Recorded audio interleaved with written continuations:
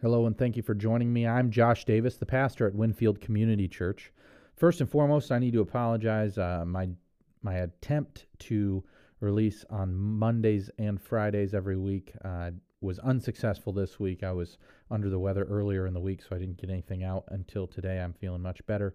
I don't know that I would have been able to string together a coherent thought earlier in the week. That being said, the question that I'm trying to tackle today is a pretty deep one and required quite a lot of intent and thought going into it to try and navigate our way through on a basic level of understanding, but also something that kind of speaks to the heart of the question. So I'm going to attempt to do that today and get this out to you this evening, and then I also plan to record something tomorrow as well. That being said, my list of questions is running a little short, so if this is something you enjoy, then by all means, please email me, text me, call me, let me know your questions, and we will dive into them together. But here today, the question is this: how do you know that the Bible is complete and inerrant? That's a toughie. In the world that we live in, our age, we are in an age of information. Any question you have or topic you want to discuss, you can jump on the internet with any device readily available to you, and you can research either side of an argument or topic that you want to find the answers to. So, for example, I believe the Word of God is both complete and inerrant. And looking it up, it was very easy for me to come up with different reasons why the Word of God is complete and inerrant. It was very easy for me to discover that. But I try, when I'm answering these questions, to get the answer from a standpoint of not understanding. I'm not trying to prove my point. I'm trying to get to the root of the question and really understand it. So the difficulty with this question, let me start with this. First of all, the Old Testament that's an easy one to answer. Why do I believe the Old Testament is complete and without error? Because there are many, many resources that you could find for the Old Testament, even before Christ walked the earth, where the Jews used what we consider the Old Testament as Scripture. And then when we see Christ on the earth, Christ himself uses those scrolls and Scriptures. He quotes out of those same prophets and different things. So Christ viewed the Old Testament as Scripture. So the Old Testament is relatively easy. Now, when you ask this at face value, a lot of people will pull out Scripture to answer that question. Like, I want to say it's 2 Timothy 3:16 that says the Word of God is God-breathed, profitable for doctrine, reproof, correction, and righteousness. I don't have it in front of me, but I believe it says something like that. And a lot of people will pull that out and say, well, the Bible says. And yes, kind of. I get that. I understand that, and I believe that. But when Timothy or Paul sat down and wrote Timothy, they weren't necessarily considering themselves to be writing Scripture. They were writing a letter. And so when it was written in 2 Timothy that all Scripture is breathed out by God or inspired by God, what exactly was he referring to? He certainly wasn't referring to the very letter he was writing. So what exactly was he referring to? So the first question we have to really begin to discover is what constitutes Scripture? Where does Scripture come from? And the theological term that we would use is a Greek term. It's canon. Look that up if you don't know what that means. But we're going to be talking a little bit about the canon of Scripture. And I already mentioned the canon for the Old Testament. Many both biblical and historical references that will give you the evidence to show that we have the Old Testament considered Scripture because it was considered Scripture hundreds of years even before Christ was here. So we have that. So then, where does the New Testament come from? Well, the New Testament, we consider certain things scripture because they were written directly by the apostles, right? So Matthew, Mark, John were all apostles, and when the apostles sat down and wrote a gospel, that's what we considered scripture.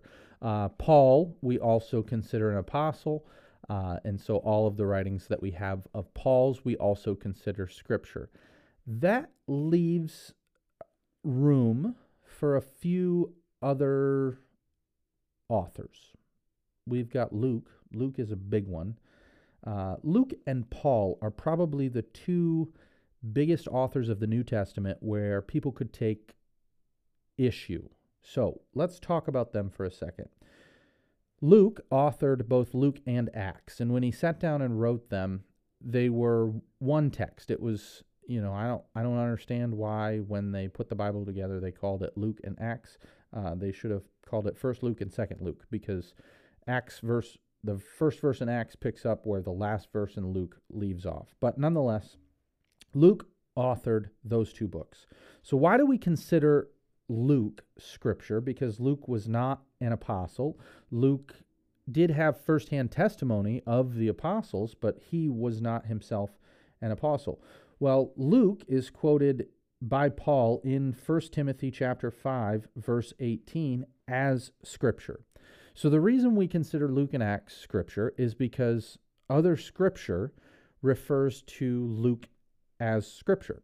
So he uses the term scripture to talk about the book of Luke very shortly after the book of Luke had been written. So it's important to understand that that is how the author Luke made it into the canon of scripture. Now, Paul, the next question is, well, how did Paul, if we're talking about the apostles, the 12, the apostles, what makes Paul an apostle? And it's really important that you understand this.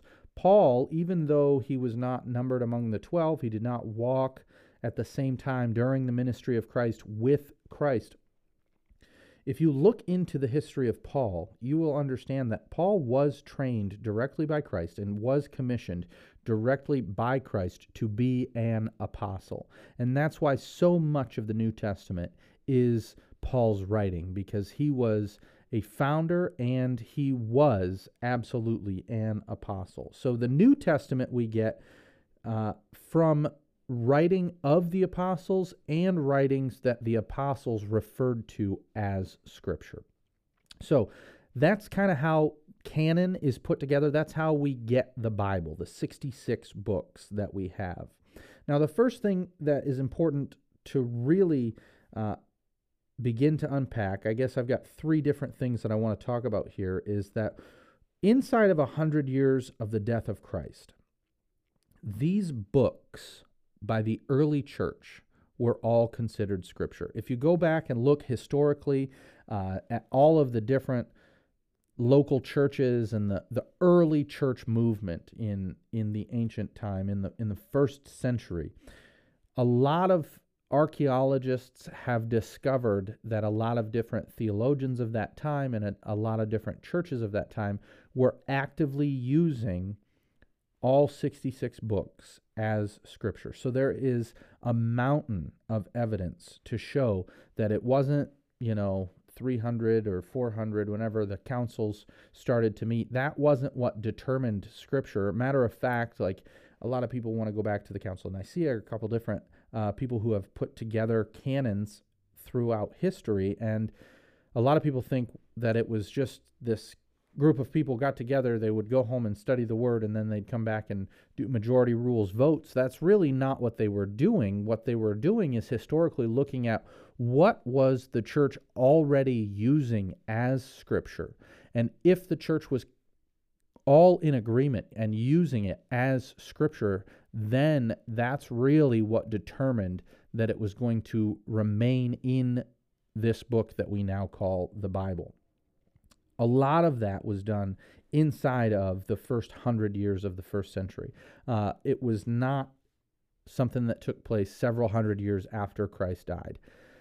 The official canon was put together a few hundred years later, yes, but I'm just letting you know that during that time frame, they were already actively using these letters, these books, and these texts as scripture. It just had not been compiled into one full, solid book. So that, if you are of the evidence party, that's the evidence I would point you towards. Go home, do some research, look online, and check out. There are many resources, just historical. It doesn't even have to be a biblical or Christian resource. There are historical resources that will show you these texts being uncovered archaeologically during time periods as near to, I want to say, 100 AD is some of the earliest manuscripts that have been found that people were actively using within their churches as scriptures. The second thing that I think is important for us to understand is the difference here, and this is difficult to really convey, but I'm going to do my best. There is two different terms that we use, and a lot of times we think those terms mean the same thing. We use the term scripture in reference to the Bible, and we also use the term Word of God. I think it's important to understand that 100% of the Bible and Scripture is the Word of God, but the Word of God is not 100% of the Bible. Let me continue to expound on that a little bit so that we really can understand what I'm trying to say. If you were to categorize Scripture, it would be all God's Word. But if you were to categorize the Word of God, it has not all been written down and made into a document that we can read. For example, the Word of God speaks to me as a human, as a person. God Himself, through His Holy Spirit, speaks and reveals His truth to me. That is not the written Word of God. That is the active Word of God in my life through His Spirit. The Word of God has done this for thousands of years. When God speaks, that is His words. That is not always written down and made scripture. So it's important to understand, though, there is a difference there. Now, that being said, we're only talking about the Bible. We are only talking about Scripture. So, how do you know that the Bible is complete and inerrant? Well, we have to understand the doctrine of inerrancy. So, what is the doctrine of inerrancy? The doctrine of inerrancy, or infallibility, the doctrine that the Bible is without error or without fault, does not necessarily imply that God didn't leave certain things out. Contrary to that, actually, God Himself tells us in the Word of God that there are certain things, mysteries, that He will leave out. Deuteronomy 29:29 is one of my favorite texts as a scapegoat text. When I don't have the answer to something, it says the secret things belong to the Lord. God Himself has informed us that we don't get 100% of the information. So, if God says the Word of God is not 100% full, everything we're ever going to know, then how do we assume the Bible to be complete and without error if we know that there are certain things that we're just not going to know? That is where the doctrine of inerrancy comes in, and we need to understand what that actually means. The doctrine of inerrancy is basically this. It is stating that the Bible, in its original form, when it was first penned, its original text, its original form, when it was written down, it was written to completion. That is, to complete the goal that the Bible was intended to complete. All right? We need to understand that. So the Bible was written for a very specific purpose. God inspired His people to write a document for a very specific purpose. And when we are talking about the doctrine of inerrancy, we're not talking about whether or not God has told us everything we'll ever need to know or everything we'll ever get to know. We're not talking about whether or not there are certain contradictions between colors or, there are inaccuracies within timelines or certain things. Books will list things one way and another book will list it another way. We're not talking about those types of errors. We are talking about inerrancy when it comes to the purpose or the goal of Scripture as a whole. And that purpose, that goal, is to put into the heart and mind of mankind the truth of God. So if the Bible is written for the purpose for me and you to understand the truth of God, then when we begin to look at it from that perspective and understand it from that perspective, the different things that come about with different authors having a different take on it no longer become contradictory, but rather complementary. And that's what's so unique and important about the Word of God, is that the things that a lot of people will divide over and separate, well, this is a contradiction to that, and I mean, even things that are splitting churches, God is not intending them to be divisible. They are not intended to be things to split over, but rather things to unite in. And we have, for whatever reason, in our culture and in our world, we have chosen to split over those things. That's where we get these different doctrines and theologies. We understand it to be different things. God is not saying any one or of those is right or wrong necessarily, depending on what we're talking about here, but He is saying all of those things are working together in tandem to bring people to Him and to show people the truth. Well, what is truth, right? That's the famous question of Pilate. That is such a great question, and I actually have the answer for you. If you read in the Bible, this is, it's called the high priestly prayer. It's found in John chapter 17. What an amazing chapter of the Word of God is John chapter 17. Jesus Christ Himself is heart-wrenchingly advocating on behalf of His disciples and all Christians to come. And He is beseeching the Father God on our behalf. If you've not read John chapter 17, stop what you're doing right now and go read it, because it is amazing. But about halfway through, we come to verse 17, and Jesus says to the Father in prayer, He says, "Sanctify them in your truth. Your word is truth." So Jesus Christ is saying, what does the word sanctify mean? It means to set apart, to make special, to make whole, to make perfect, to make complete. Sanctify them. He's talking about us. He's talking about you and me. Sanctify them using your truth. Your word is truth. So the goal of Scripture is to make us complete, to teach us truth, to build us, to make us whole. That's what Scripture is there for. So when we're talking about the inerrancy or the completeness of Scripture, or both the completeness and inerrancy of Scripture, it is important to understand here is why it's complete. Because A, everything that is in there is for you.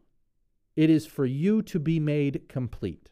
That's why it was written, and that's what it does. Number two, the inerrancy is that nothing in there will contradict that message. There is no part of Scripture that will ever tell you how you can never be complete. Every page of that book is pointing to Jesus Christ and your ability to be complete through Him.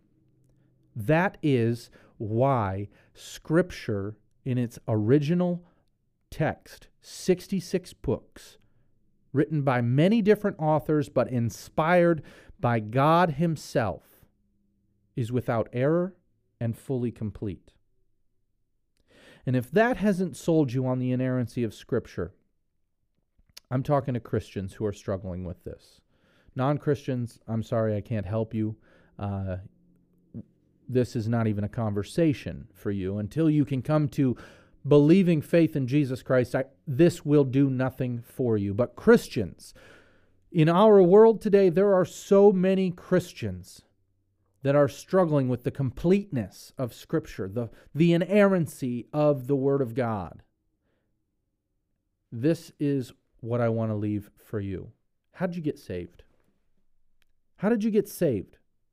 Well, you believed.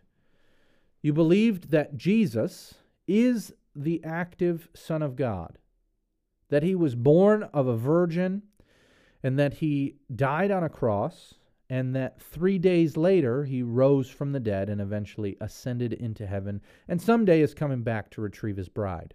You believed that. That's how you got saved. Nobody proved that to you.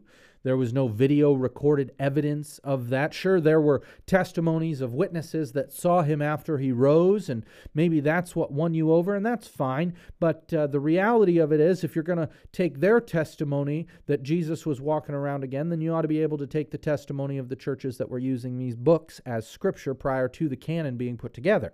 But the reality of it is, you came to Christ. You came to salvation through faith.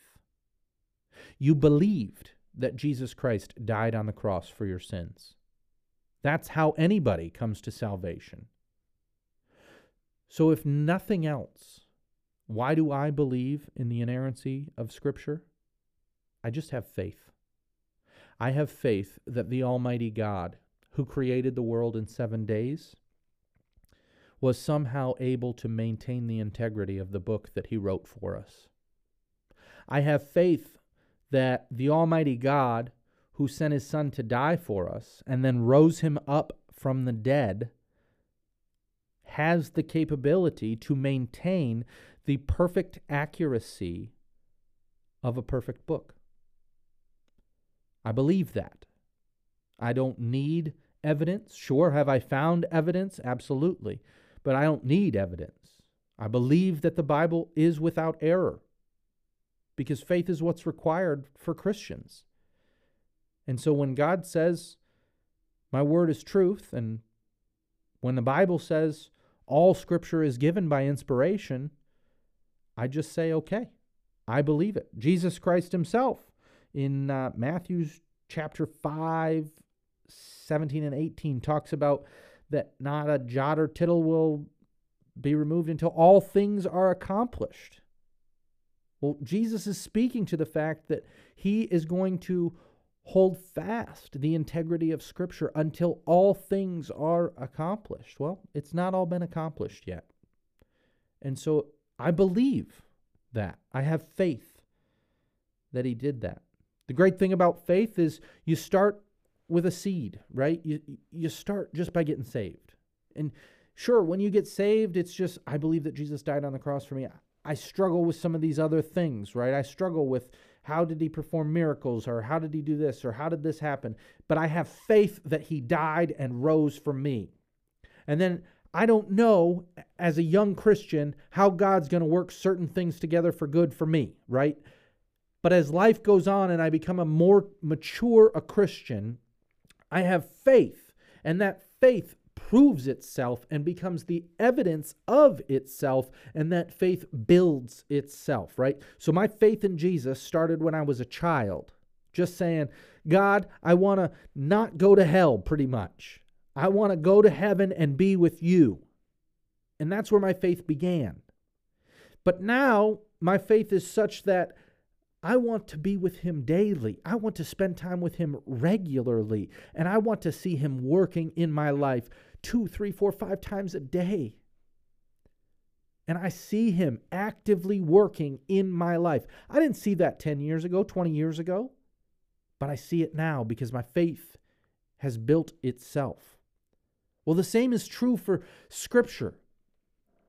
When you begin to say, okay, I'll take this little leap and say, yeah, I believe in the inerrancy of Scripture. And then you begin to uncover what that really means and what was Scripture intended for. And if it was intended for this, and inerrancy means that it's not ever going to err in that goal, then what's it intended for? Does it err in that goal? And the more and more you place faith in that, the more and more it will reveal that truth to you. The more and more you will see the fullness, the completeness, that everything that I need to live a life in godliness is completely encapsulated in these 66 books. And the more and more you begin to understand that, you see that, you receive that through the Holy Spirit, the more and more easy it is for when somebody asks you, how can you believe that the Bible is complete and without error? For you just to say, I just believe it is, because I've spent time with it, I've understood it, and I know it to be true. I know that this is not in, 20 minutes now, anywhere near doing this topic justice. I know that. But I also know that there are a lot of people that are struggling with what is truth in the world that we live in today. And this much I know. I know the Bible's true, start to finish. I know there's nothing wrong with it. I know there's no error in it. I know that it's the breathed out, inspired Word of God. And I know that if you're searching for truth, that is where you will find it. Thank you for listening with me this evening, and I will be excited to talk to you again tomorrow.